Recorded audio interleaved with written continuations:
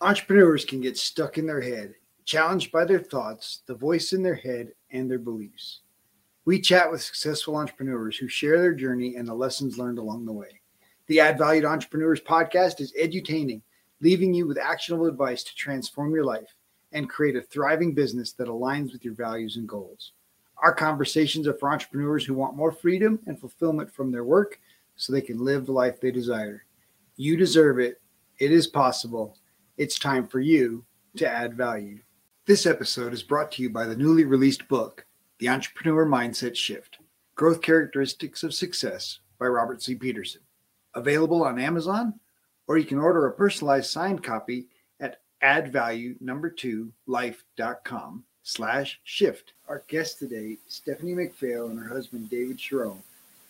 Stephanie, having broken her own cycle of toxic relationships, is the author of #1 new releases in Codependency, Being Loved Shouldn't Hurt, the book and workbook. Together, Stephanie and David form a husband and wife professional coaching team who have created their dream relationship and life after breaking the habits that kept them trapped in the unhealthy patterns of the past. Using sound knowledge and advice combined with cutting-edge mindset changes, they specialize in helping women break the cycle of toxic relationships, end self-sabotage, and begin to create their best lives. Stephanie McPhail Charon and her husband David share relationship wisdom, business building through their Facebook group and targeted ads, and together they want to end the world of toxic relationships. Stephanie and David, thank you so much for joining me today. I'm looking forward to a great conversation, learning about your business, your journey, and of course, your work together as a couple. Our pleasure to be here. Yeah, we're excited.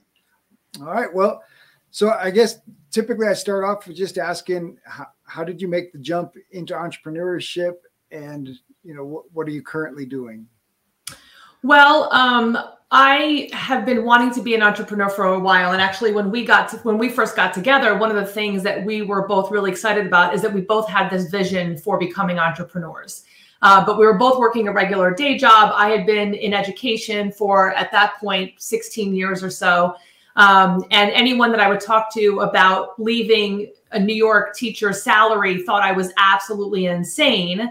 So I had to really get a lot of new knowledge because I had no idea anything about entrepreneurship. I just thought that I could share my message and that a whole bunch of people would just be there to listen. And I learned that that was not at all the case. So we had to learn a lot of marketing and things like that.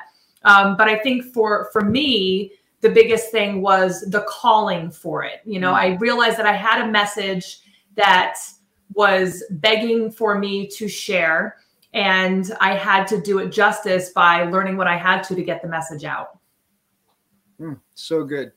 Love when people can find their passion and align it with their work.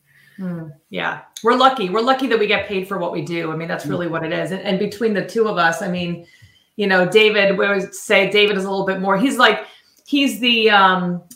operations guy, and he's a little bit more of the spiritual side. And then I'm a little bit more the grounded one, but I'm a little bit more in the public eye. So it's a great combination, using both of the good things that we both have to be able to offer that to clients. Nice.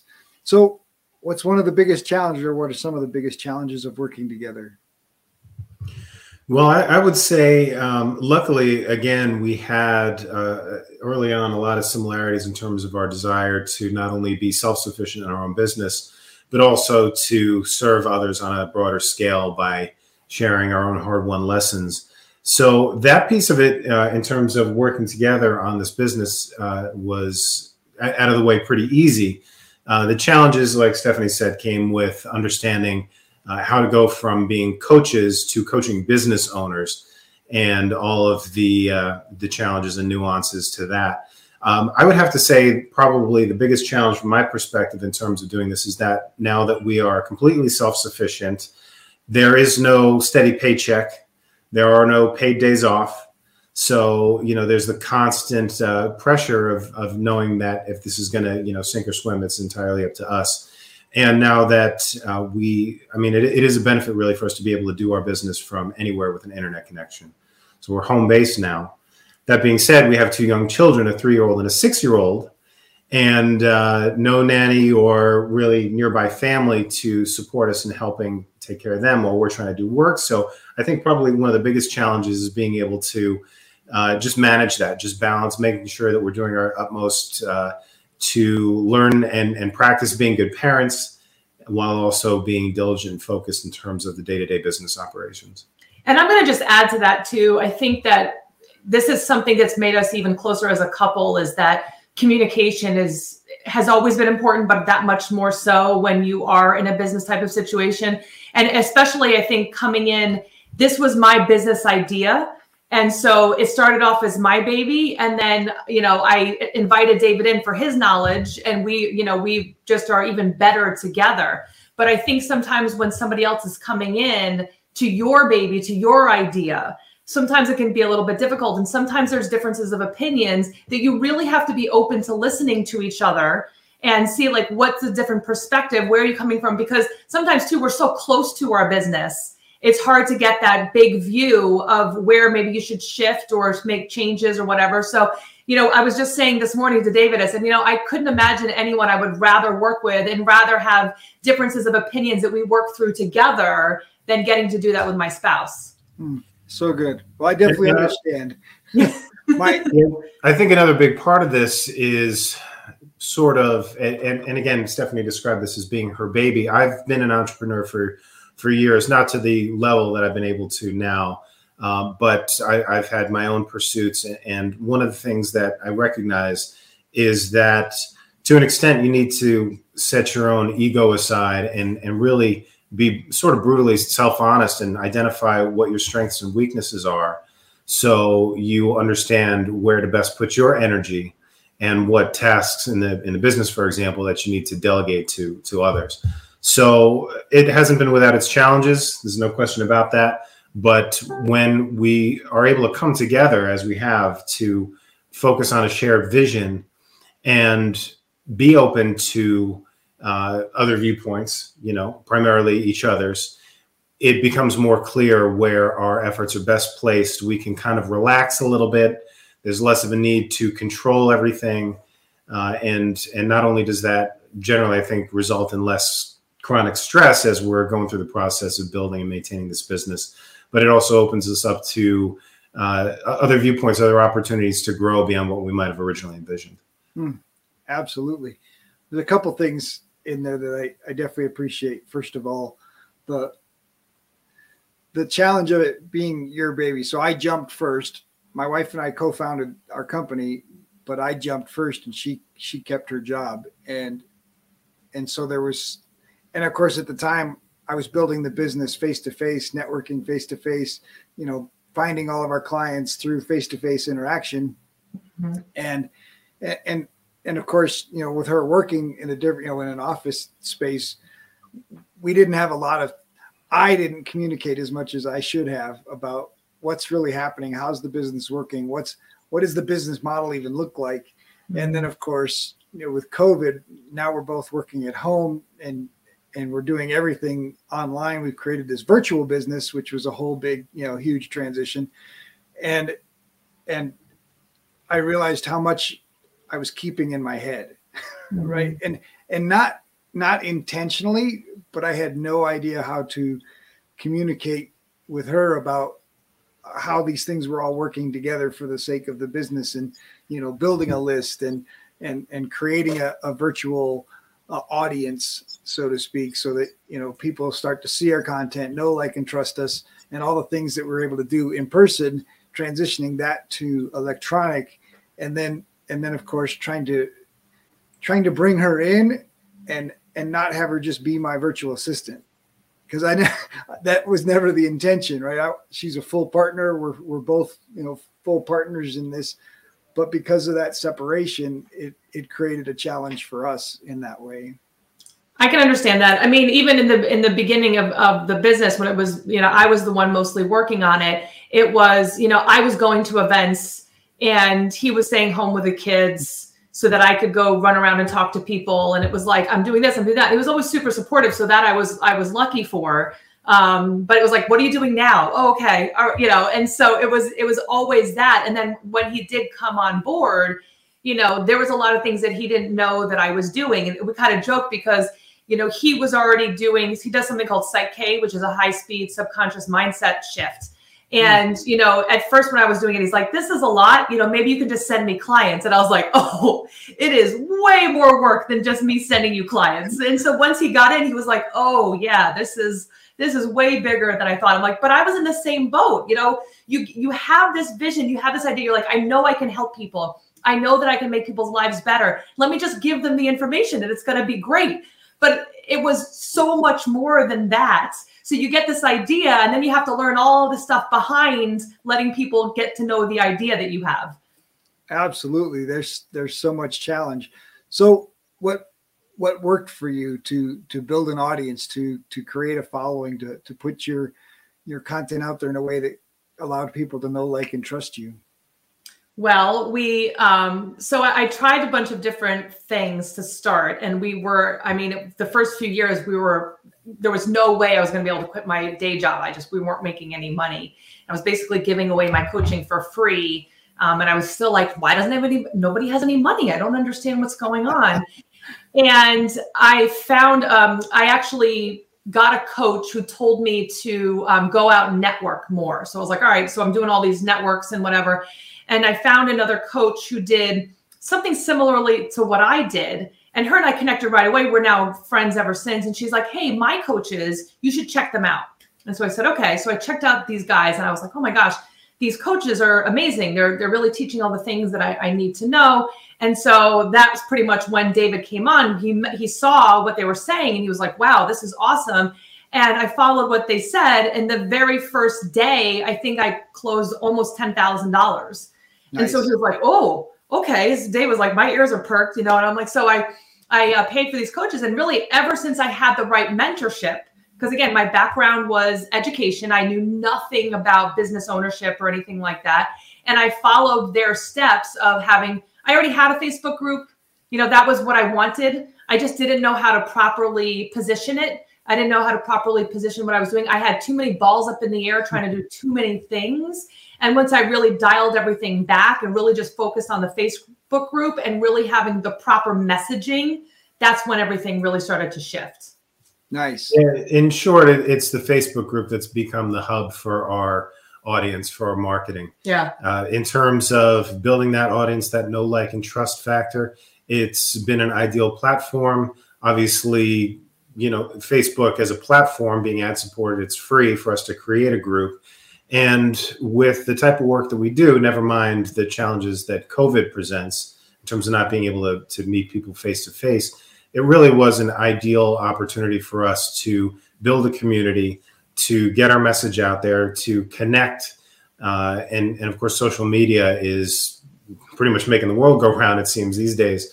So yeah, it all boils down to the Facebook group. By the time we found our coaches who would help facilitate the success we have now, Stephanie already had a membership of probably about 4,000 members in this group. Again, working tirelessly to share of her own hard-won lessons in terms of breaking the cycle of unhealthy relationships and helping people heal and grow and begin to create their best version of themselves and their best lives, like we've been able. But again, it wasn't until we got coaching and mentorship to really focus on this as a business that we learned how to be more strategic in terms of our content, how to really get that know, like, and trust factor, get people through our sales process to sort of indoctrinate them to our methods and really monetize it. So in short, it's been Facebook groups that's been the key to our success. And Stephanie had already had some notoriety, having been a published author even prior to that point. But now we have a Facebook group of over 15,000 members worldwide. It's one of the most active and engaged groups on the internet in terms of learning the tools and strategies to break out of those unhealthy patterns and begin to create a better life. So, wow. And so what have you done, or in the Cliff Note version, to attract people to the group? Obviously, at a certain point, the group takes on a life of its own, and people are just inviting friends. But engagement obviously is a challenge early on with a Facebook group, typically. Well, and I'll let David answer this because it's kind of more his thing. But in the beginning, it was purely word of mouth. It was purely Facebook algorithms. I would be amazed at how many people were coming in every day. I was like, wow, this is really cool. How many people are really getting interested? I remember hitting the 4 and the 5,000. I was like, this is exciting. And now we're close to 16,000. But we made a shift. And one of the shifts we had to do was learning how to write ads. And I'll let David speak on this one because that's been a big needle mover for us, is getting the right targeted ads to the right audience. A big learning curve for us, but so important in the ability for us to really get the right people in our group. Yeah, it's pretty simple from my perspective. The end result is that we want consistent clients. We didn't set out to be business owners. We wanted to be clients. We wanted to be able to be self-sufficient, financially independent, while being able to serve people at a deep level. So simply put, it was about learning how to install systems and processes to help us acquire clients consistently. While the group initially grew fairly large simply by organic means, people finding us, people being invited, like you said, to the group, we realized that we needed to implement a strategy to get consistent group growth. And essentially following the strategies that we learned from our coaches, it was a matter of paid Facebook advertising. Our group is a private Facebook group. It's not open to the public, but it is free. And again, we have strategies in terms of how we deliver content and so forth within the group. But in a nutshell, it was about learning how to place effective ads with Facebook to drive the group growth, and then implementing the other strategies from there. Nice. And now, obviously, so the Facebook group is really your top funnel. Yeah. Essentially. Yep. And so then your regular interaction, you create opportunities for people to participate in a workshop or a program, or eventually hire you directly as a coach or a group program. Yeah, we've made some shifts. We used to do a live training webinar every Thursday. We called it the Thursday Night Lives. And they were anywhere from 30 minutes to an hour. I was doing them, and then David and I were doing them. We went back to me doing them by myself. And there just seems to be a little bit something off with Facebook algorithms. The whim of Facebook, you never know what they're going to decide that day. But things started to shift in the viewership. And so where we were getting 60 plus people on, watching the webinars, suddenly we were getting down to 20 or 30, even with text reminders and all that kind of stuff. And so we decided this year to make a shift and go from the longer webinars to shorter webinars twice a week. We might even increase that. But we're just kind of testing things out right now. So shorter little webinars so that people can watch on their lunch break, or, while they're walking down the street or whatever. And what we're also working on implementing is a funnel for a webinar. So it will not be related to Facebook, because we don't want 100% put all of our eggs in one basket. So we're working on really refining a selling webinar that will get them directly interested in booking with us. And so that's really kind of been our focus right now. And since today's Thursday, we're actually doing that tonight to be able to get that really perfected, because having the right webinar can be a game changer. Absolutely. I mean, anything that can be top of funnel that attracts, the right audience, and of course attracting your ideal client. And obviously your niche has kind of been inspired by your book, by your experience. Would you want to share that story, that journey? Sure. Well, when I was a kid, I wanted to be a public speaker. And people said, you should be a teacher. And I was like, oh, okay, cool. I saw Wayne Dyer and I was like, wow, he's a motivational speaker. That's so awesome. And interestingly enough, the universe decided to give me exactly what I wanted, but it wasn't the way I thought I was going to get it. And so basically from 19 until 34, I was in really, really terrible relationships. And not one, I went from one to the next unhealthy relationship and just couldn't figure out what was wrong with me as someone who was successful everywhere else in my life. I just couldn't find a way to be successful when it came to relationships. And when I finally ended my first marriage, who was verbally and physically abusive, I went on a quest to really just figure out what I had done wrong, because I was the common denominator in all of those relationships. there was something in me that was attracting these types of unhealthy people and then trying everything in my power to make those relationships work. And so I had to figure out what was going on. And so I created a team. I hired a coach. I had a therapist. I changed who I was friends with to be more inspiring, more supportive. And I did a really big shift and learned what I needed to learn to be completely happy on my own. You know, it was like one of those things where I was like, you know, before and you know, as a female, and I don't know if it's the same for guys, you guys can tell me, but you know, it's really like you're not as good if you don't have a relationship. There's something wrong with you, you know. And so I really felt like there was something wrong with me. But going through what I needed to, I said, you know what, I'm really comfortable being by myself. I think I could be single for the rest of my life. And so when I met my now husband, it's actually kind of always the funny story is that I knew really in my mind who I wanted in a relationship, if I was ever going to have one. And I had this very clear, like step by step, like, all right, he's got to be, 6'3", he's got to be a musician, he's got to be all these things. And when I finally added that he could be bald, and if anyone's just listening and they're not watching, this one's bald. So I added that to my list, and this great guy appeared, but I was so happy being single that I was like, you know what? I might break up with him because I had never had someone that didn't take away my joy. So I was worried that even though this guy seemed really great, he was going to take away my dream of all these different things I wanted to do for myself. So I really allowed him to show me who he was. We became best friends. And, you know, we've been married for almost 7 years and have 2 beautiful children together. So my biggest message is to let other people know, you know, those successful women who are just the achievers, the doers, the go-getters, remind them that they too can have a healthy relationship, no matter how long that's been toxic, no matter what they've done before. We can help them to be where they want to be. So good. Well, and obviously the first step is taking responsibility for yourself and owning yourself. There's so much power in that step alone. Mm-hmm. And I love that you recognized, all right, these toxic relationships just keep happening. I'm the common denominator. And so I need to do something about it. So few people make that recognition. They know that they're miserable. They're telling the world that they're miserable, but typically they're a victim and it's everybody else's fault. Yeah.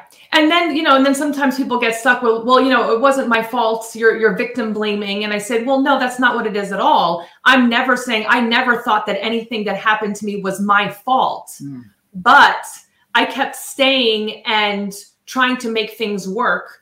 When I saw that things were not good in the relationship, I had confidence, but I didn't have self-esteem. And there is a difference, you know, there is a difference. I could walk into a room and talk to anybody. I'm an extrovert. I always have been.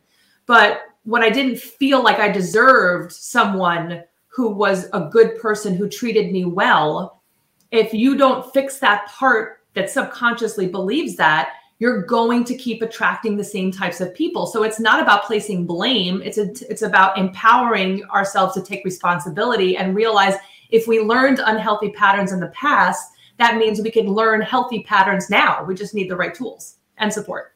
Absolutely. And I typically help clients change their story, right? Especially if they've been, you know, whatever their history, right? The story we tell ourselves is so important. That does not take away abuse. It does not take away trauma. Those things are, that event still occurred, right? But the story we tell ourselves about that and how we respond to that is so important. And if you're going to continue to be a victim, you're going to continue to attract toxic relationships. That doesn't justify the person committing these terrible atrocities to women and treating them poorly, whether verbally, physically, or any other way. That there's no justification for that.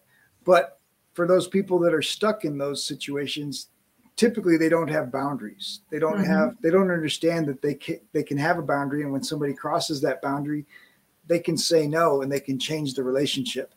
And I think many times people don't understand. Well, I mean, it's fear, right? It's fear of being alone. It's fear of There's so many fears that drive us. It's fear that keeps people in those relationships because you mentioned unworthy. They feel unworthy of something better. Sure. And you know, the boundaries, I didn't know what a boundary was till I was 34. I was like, you can say what you need and like your expectations in a relationship, and someone should be respectful of that. Like, I had never learned that. That was nothing. I had not learned that growing up. I had not learned that in any relationship I had ever been in. So I didn't know how to properly use and enforce boundaries. And, you know, and just to add to one of the other things you said before is that, you know, I don't have any anger towards any of the past relationships that I had. I'm at a point in my life now where I can look back and say, you know, I made my mistakes too. It doesn't take away that I experienced what I did, but I am grateful that I experienced it and moved on. You know, and that's where people, I think, sometimes get stuck, is that they say, well, you know, like if I forgive my abuser, it makes it okay. No, you forgive them for yourself, because you're really forgiving yourself for staying in that situation. For me, I'm at a point of not only have I forgiven, but I'm in a place of gratitude, because I would not know or be as appreciative of a wonderful relationship and a wonderful partnership with my husband had I not experienced the opposite of that. Had I not seen the darkness, I wouldn't appreciate the light. And I think that sometimes we want everything to be so perfect and wonderful, but we're human. It's not going to be that way. And we can sit in the sadness and anger over our past, or we can take that, learn from it, move on, and inspire others to do better, and, you know, and do better for ourselves because of it, not in spite of it. Oh, absolutely. Well, I think that our culture has a severe misunderstanding of forgiveness. Absolutely. Forgiveness has nothing to do with the other person. It has nothing to do with whether or not they're justified in what they did, or that you're letting go of their responsibility for what they did. Forgiveness is absolutely about you and your heart. And I describe it to my clients, because entrepreneurs struggle, right? I tell them, if you have a bad relationship in your past, it's going to impact the business decisions that you're making in your business. And I basically describe it as, if you picture your heart and that bad incident is a rope around your heart, and the person that you're not forgiving is holding on to that rope, even though you haven't seen them in 10 years, you haven't done anything with them in 10 years, but every time that thing crosses your mind, they're pulling that rope on your heart, and you're allowing them to have a piece of control over your emotional state, over the decisions you make, and over all those things. And forgiveness is really cutting that cord. It's not telling them, hey, it's okay what you did. No, it's cutting that cord and saying, hey, what you did was totally wrong, but I am no longer going to let it affect me and the choices that I'm making. And I'm changing the story. I'm telling myself, like you have, those things didn't happen to me. They happened for me. And I can use them for my own good in the future. And that doesn't take away their responsibility. Yeah. I mean, and it's the good of others too. I mean, I could have had the experience, like I said, it's me creating my business was a calling. And it was almost like, I remember in the beginning kind of feeling like, oh, I don't know if I want to do this, you know, but I was like, I kept feeling the pull, and even writing my book. And now I've written 2 books, and it was like, can I write a book? I don't know. And then I kept getting these messages like, okay, fine, I'll do it. And, you know, I've reconnected so much more to just my spiritual self, and this, you know, spirituality of following what feels right. And so when I was feeling the call of, all right, Stephanie, it's time to write the book, it was like I was being tapped on the head. You know, I was like, okay, fine. And then once I finally did it, I was like, it's not so bad. And, you know, the business is like, oh, okay, this is, wow, I feel really invigorated. I feel really good when I do it. And I think one of the great things about doing even what we do is that because we get to inspire other people with like the vision of hope that things can get better. And now all of a sudden, all these people, you know, because I shared my message, all these other people that didn't think it was possible for them now feel inspired to do something for themselves. And like yesterday, we had a former client tell me that she now has a better job making $27,000 more than she was making before. and or people that one of our clients who was severely depressed before starting to work with us and came out later on that if it didn't work with us, he might not still be here, is now like thriving, is doing, is great. He's the happiest he's ever been, and these stories keep going over and over again. And we just get so teary thinking about it. Because again, if I didn't start sharing what happened, then all of these people that we've been able to help, and we always talk about the ripple effect. If you can just help one person and that person now is helping one other person, then amazing, think about how amazing that ripple effect is. But now if you're on a scale like we are on the internet, being able to use Facebook, YouTube, like all those different social medias, you can go out there and share your message with so many more people, which makes the ripple effect so much bigger. And that's what gives us the excitement for what we get to do. Absolutely. We will be right back after this short break. This episode is sponsored by the newly released book, The Entrepreneur Mindset Shift, Growth Characteristics of Success by Robert C. Peterson. Available on Amazon, or you can order a personalized signed copy at addvalue2life.com. addvalue2life.com/shift. If you enjoyed the show, please like and subscribe, leave a review, tell your friends. Welcome back. Let's get back to more greatness. And for me, I'm heartbroken that it's even necessary. Like the title of your book and the title of your website, your company is just, it's obvious, right? I read it and I go, well, duh. But I know, I spent 20 years in ministry. I know that humans have a natural propensity for hurting each other. Mm-hmm. And typically they hurt the people closest to them with their insecurities, and they'll go to their work and they'll act like a perfectly normal person. And then they come home and they take out all of that misdirected frustration and anger out on the people closest to them. And that's heartbreaking to me. It's like, gosh. And yet I know that it's so fantastic that you call it a calling, right? That you're connected to the spiritual side and you recognize the spiritual power in reconnecting people and helping them experience love in the way that it's designed.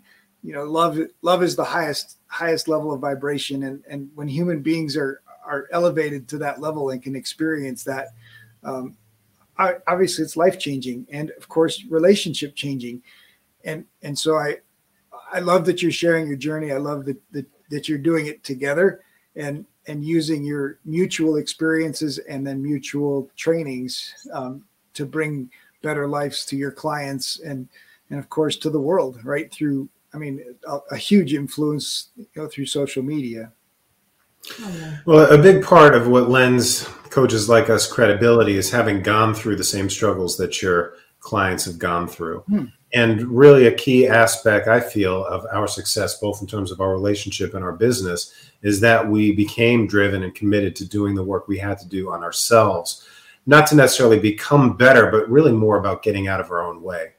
And whether it's success in relationships or in business, being an entrepreneur, what I've found and what I share as a core principle with the clients with whom I work is that what I'm calling emotional self-reliance is so powerful. Part of the reason that we struggle in this emotional and energetic economy in our relationships and in business is because we feel a sense of lack. And for most people, it seems that we've been taught that the way to fill that need is through getting energy from other people. Now, this isn't to say, of course, that any man is an island and we shouldn't be in relationships, like we should just be totally self-sufficient. But I think in terms of the non-negotiables, the real needs, the aspects of our lives that are crucial to peace of mind, happiness, passion, and all that, they really need to come from within ourselves. And in my opinion, that's really where they do come from. That's the only way that this success can be sustainable. That's why when people haven't done the work on themselves before getting into a relationship, once that honeymoon period wears off, everything comes crashing down.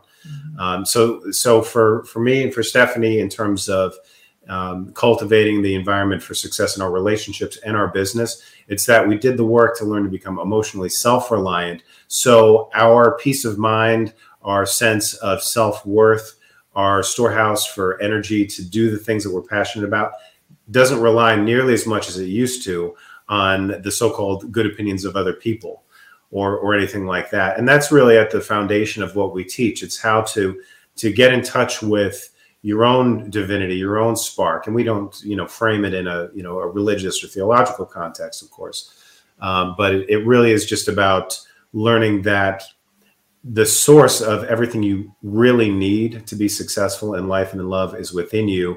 And it's really just about eliminating the obstacles to seeing that for what it really is. So powerful. Obviously, I love Bruce Lipton, a huge biology of belief fan. And so how did you know? He was channeling him as he was speaking. You caught it. I like it. It's pretty obvious. But just that idea that we're energy and being responsible for our own energy first, right? And it's just a reminder of even the simple things, right? The idea that, the serenity prayer, right? Like, allow me to control the things I can control, let go of the things I can't control, and then the wisdom to know the difference. But so many people aren't willing to do that energy work or even realize that they have it available. I know that most energy vampires don't even know that they're vampires, right? They don't realize that they come into a room and they suck the energy out of everybody else. They're not doing it. I mean, obviously it is intentional, but it's unconscious. And it's heartbreaking, right? When you see people that are living that way and just feeding off of others. But that self-reliance, that idea that I can look into myself and for me, it's just become a curiosity, right? Even aches and pains or when you're feeling low, it's, being able to ask the body, ask the mind, all right, tell me what's going on. Right. And having an incessant curiosity. More and more, I'm finding that curiosity is the solution to so many things, not just in my body, in my mind, in my relationship, in my business. If I'm incessantly curious, I'm helping more and more people and helping myself at an incredible level. If I'm brutally honest, right? If I'm willing to be honest with my emotions and honest with my, what my thoughts are really saying, and having a relationship with my wife where, nothing's hidden. We don't hide anything. And you're able to express emotion and express frustration, express, the good, the bad, and weird without taking it personally. And that's a challenge early on, right? But her and I have been together for 31 years. So we've grown a little through the process, but I'm sure it's, those early years, I think you guys are through it if you choose to be, right? If you've obviously got some really powerful tools at this point, and once you trust them and you hold on to them and create those boundaries, really great things can happen. Well, and again, I think the shared vision, and when we came into the relationship, we were both full people. It's one of the things, talking about Dr. Bruce Lipton, but you got to be two full people. I get so frustrated when people say I'm looking for my other half, and I'm like, you're not a half a person. Stop looking for another half a person. You got to be full. And, it doesn't mean there's not always work to be done. There's always lessons to be learned and all of that, but you've got to be full and, having your own stuff, having your own things that you enjoy. I know for me, like this morning, I went out for a run. I know that for me, if I'm going to be serving from an overflowing cup, I got to take care of me. And as a mom and a wife and a business owner, there's a lot of different hats that I need to wear and a lot of energy that could be used up in different places. So if I'm not good at taking care of myself, eating right, exercising, going to sleep at a decent time or getting enough sleep, all of those things will start to negatively affect my ability to help others. We have to stop thinking that taking care of ourselves is selfish. And we got to get used to realizing taking care of ourselves is actually selfless. Because if you don't take care of your body, body, mind, spirit, if you don't take care of that, you're not going to be able to serve at your highest level. So start taking care of yourself. Absolutely. Well, it's the airplane analogy, right? Like there's a reason they tell you to put on your oxygen first, because if you're passed out, you can't put the oxygen on your kid and you both are going to be in trouble. Mm-hmm. So the other thing you mentioned is that full, right? Being full. And so many people get into relationships with the expectation that partner, the other person is going to make them better, or that they're going to change the other person and rescue them. And I mean, so many, and for me, it's always been so many relationships or they get an example from their parents where marriage is this, and we're in competition with each other and we're keeping score and we're doing all these things instead of the commitment to, you mentioned the vision, right? My wife and I have been committed to a journey together, and it's her and I against the world. And wherever we go, whatever we do, we're doing it together, and we're battling side by side for the same cause. We've never been opponents, right? Why the idea that a husband and wife would be opponents is a terrible, and of course, at divorce and all of these things, lawyers, make them terrible opponents, right? Ripping relationships apart because lawyers build walls and pull everything to each side.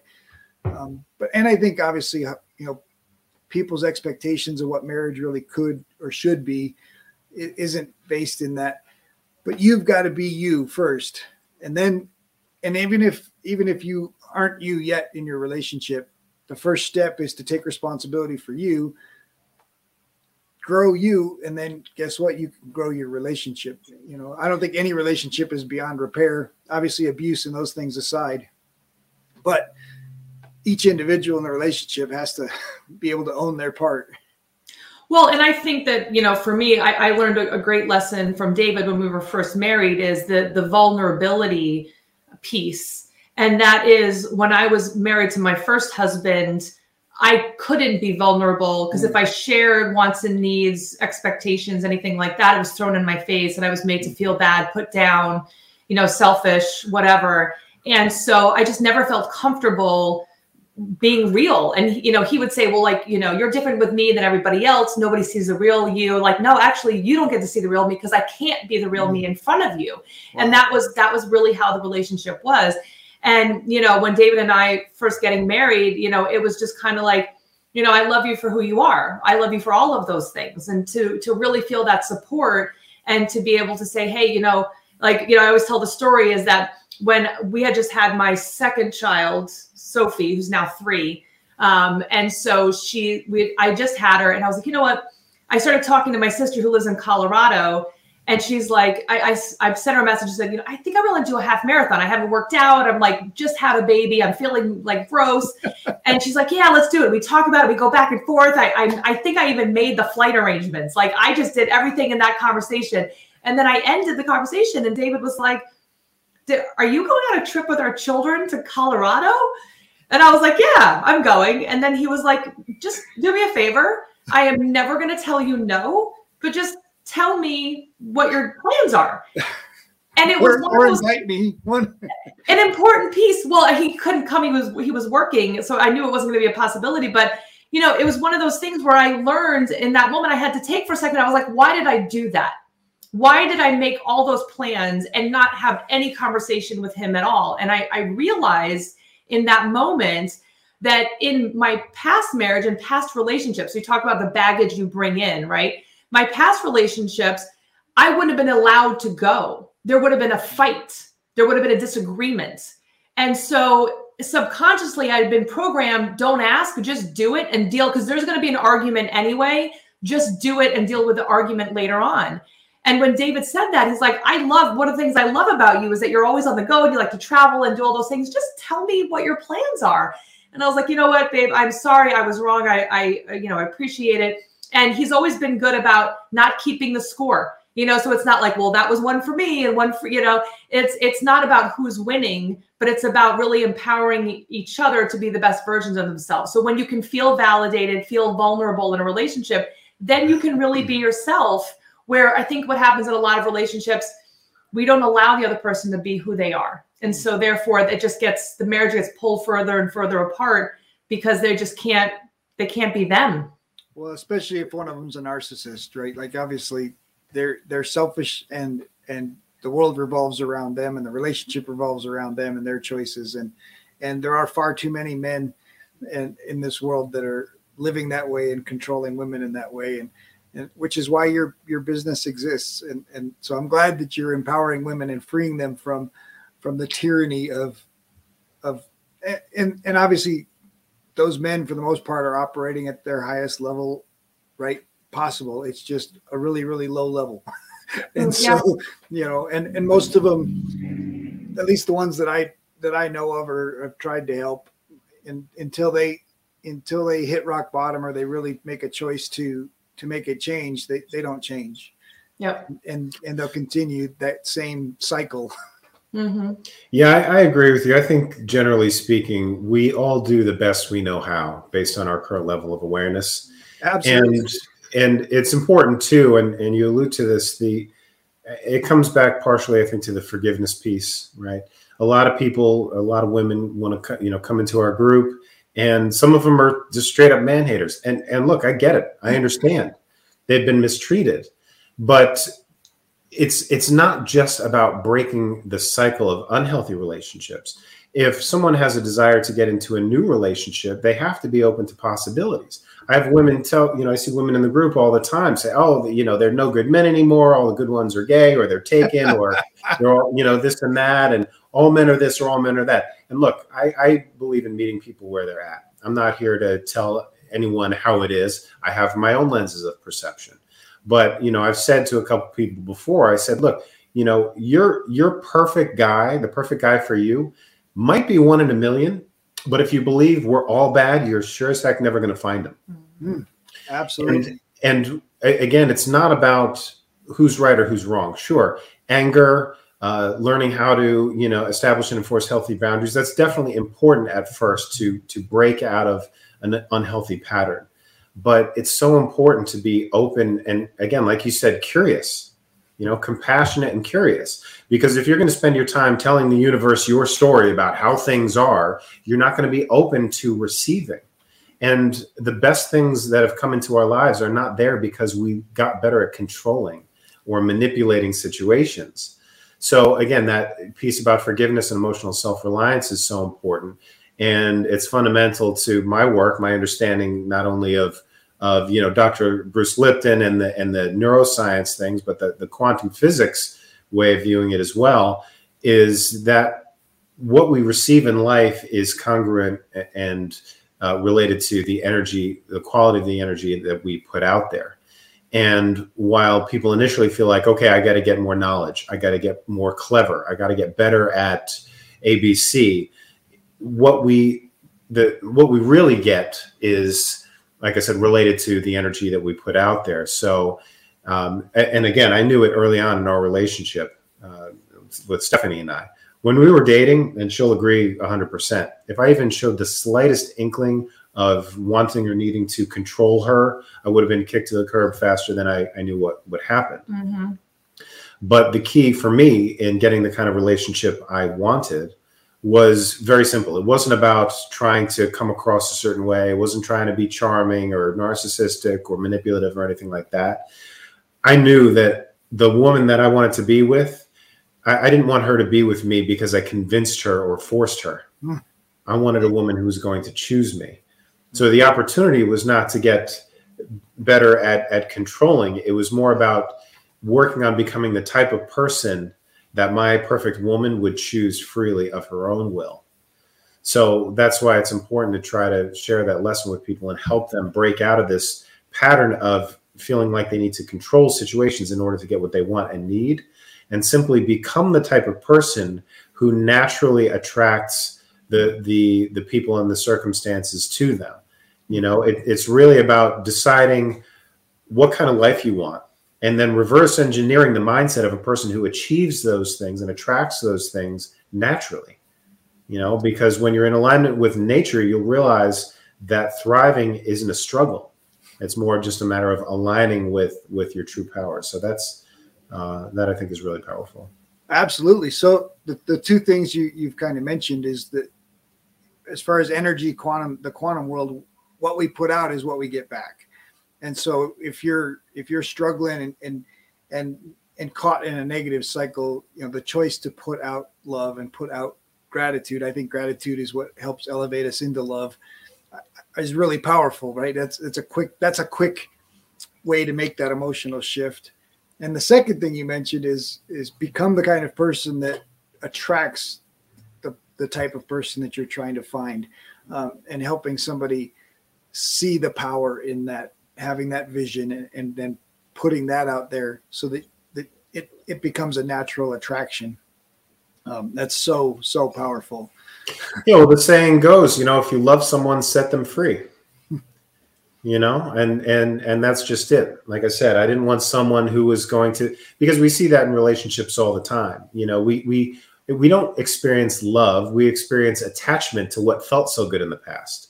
And when people change and we're maybe not getting that same, hit of happy chemicals when someone else treats us well, we go into, fear and protection mode. We go into kind of scrambling to find out, okay, what do I need to do to manipulate the situation so I get that same, emotional high again? And it's just not sustainable. And it's just so much more liberating for me personally, knowing that I don't have to worry. I don't have to worry. In fact, if at some point in the future, Stephanie decided not to choose me anymore, I would be willing to let her go, because for me, love is not about what I can get. Certainly, I mean, that there's that to a certain degree. Let's not, be silly, but for the most part, it's really about what you can give. And I found that as a fundamental spiritual tenet as well. You in large part get what you give. Absolutely. I wanted to be in a relationship where I had the freedom to be myself, flaws and all. I wanted to be in a relationship where I can, receive love and all the fruits of that. So I had to be willing to give that in abundance. And like we said before, in order to be able to give something of something that you possess in abundance, you got to fill yourself up with that first. Yeah. It's even a shame that it has to be set free. Like there's this control element, right? Obviously my wife and I are married and have a ton of ties together. And yet I know that each of us chooses every day that this is where we want to be. Mm-hmm. In fact, I'm a firm believer at this point that I'm committed to loving her more every day. But I've had a commitment for a long, long time, the same as my company name is based on, is that my job is to encourage her and lift her up and make her a better woman every day. That's my responsibility. Mm-hmm. And if I'm doing that, then there's no reason she'd ever consider, leaving, right? Because together we're far stronger and far better than we would ever be apart. But it's never been control, right? It's never been, I don't have a rope around her. I don't have locks on the doors. And, I know that when I go or she goes out the front door, that unless something terrible happens, she's coming back. She's not taking a suitcase but I think I'm at the point where I would let her go if she felt she had someplace else to go. And you wouldn't, obviously that's not where anybody wants to be, but it's to know that you can stand on your own 2 feet and not try to force someone to be with you. I mean, that's a beautiful thing in and of itself. Like when my first marriage ended, he would drive by my house and scare away next boyfriends. And I mean, it was that he was not letting go at all. So there was no sense. It was control. She's mine. This is my relationship. And it was bad. It was bad for a little while. But now, if now we work together. But before that, I would have people come up to me at a business meeting where David was working. And they would say, "Oh, we finally get to meet you, Stephanie. He talks about you all the time." And it was just nice to know, it was, again, to be on that side, which it really should be if you're in a relationship. But I had not experienced that before, was to walk in already feeling so good because the person that you love the most has already said such wonderful things about you, and vice versa. I would never have to worry that we got into a fight or disagreement and he's angry and telling everybody our business at work. And, none of those things. It was never drama. It was, I'm going to tell everybody how amazing my significant other is, both directions, because they are, so when you walk into a room, there's just all these positive things coming at you right away. What surprises me when people would throw their spouse under a bus or even make jokes at their spouses, at the water cooler or whatever. And I have never felt the need to throw my wife under a bus. Just for the sake of a joke or for the sake of even sarcasm. my job is absolutely to lift her up and build her up. And that means whether she's in the room or not. And so, yeah. Well, that's the mark of devotion, which is a important aspect in this kind of relationship. You honor that there's a synergy there, and there's no point. I mean, people, who tend to gossip in general, I think that's a sign that they've got some unmet emotional needs, because when you're whole, you have healthy self-esteem and part of a healthy relationship, there's no inclination to do that. Absolutely. Well, and I guess there's just this history, right, of evolution where we've come from so many cultures where women were property. And the idea that another human being is property at any level, of course, is radically offensive. And whether it's a minority or women, that for me, that just doesn't even compute. And seeing the consequences of that through families, through generational hate, through obviously we see signs of it still all the time. And it's a shame, because all of us were put on this planet to serve and help each other. And I think coaches, couples like you that have found that calling and are honoring that calling to help make humanity better is a fantastic thing. And so thank you for choosing to lean into the mess, because digging into people's personal lives and trying to help them at that level is messy. It's challenging. And yet obviously you see the reward. And so you're not caught up in the mess and you're not caught up in the drama. You see the light and the potential in each of these people and in each of the possibilities of their relationships. And that's so powerful. Thank you. Yeah. It's very gratifying. And again, so far as you get what you give, that really drives our mission and our passion for helping to heal this illusion of separation, these divides between us as people, especially in relationships. Well, and I love that obviously it's a more holistic approach, right? It's not just the psychology or behavior. You guys are really helping people, have a vision for a better future and see how that impacts their spirituality, how that impacts their mind and their thinking. And then of course, how that impacts, their beliefs about themselves and each other. Yeah, absolutely. Yeah. So good. All right. So I think we still have time for two more questions. So first one is, what was your most memorable date? Oh my gosh, it's been so long since we've been on a date. I would say maybe that's the issue. Yeah, it might be. I think the one that comes to my mind is when we went to Cellar Door, that restaurant in Connecticut, and then I surprised her with tickets to an intimate evening with Matisyahu, who's a great reggae artist, and it was just him on a small stage. We had an amazing meal and saw a great show at a small venue.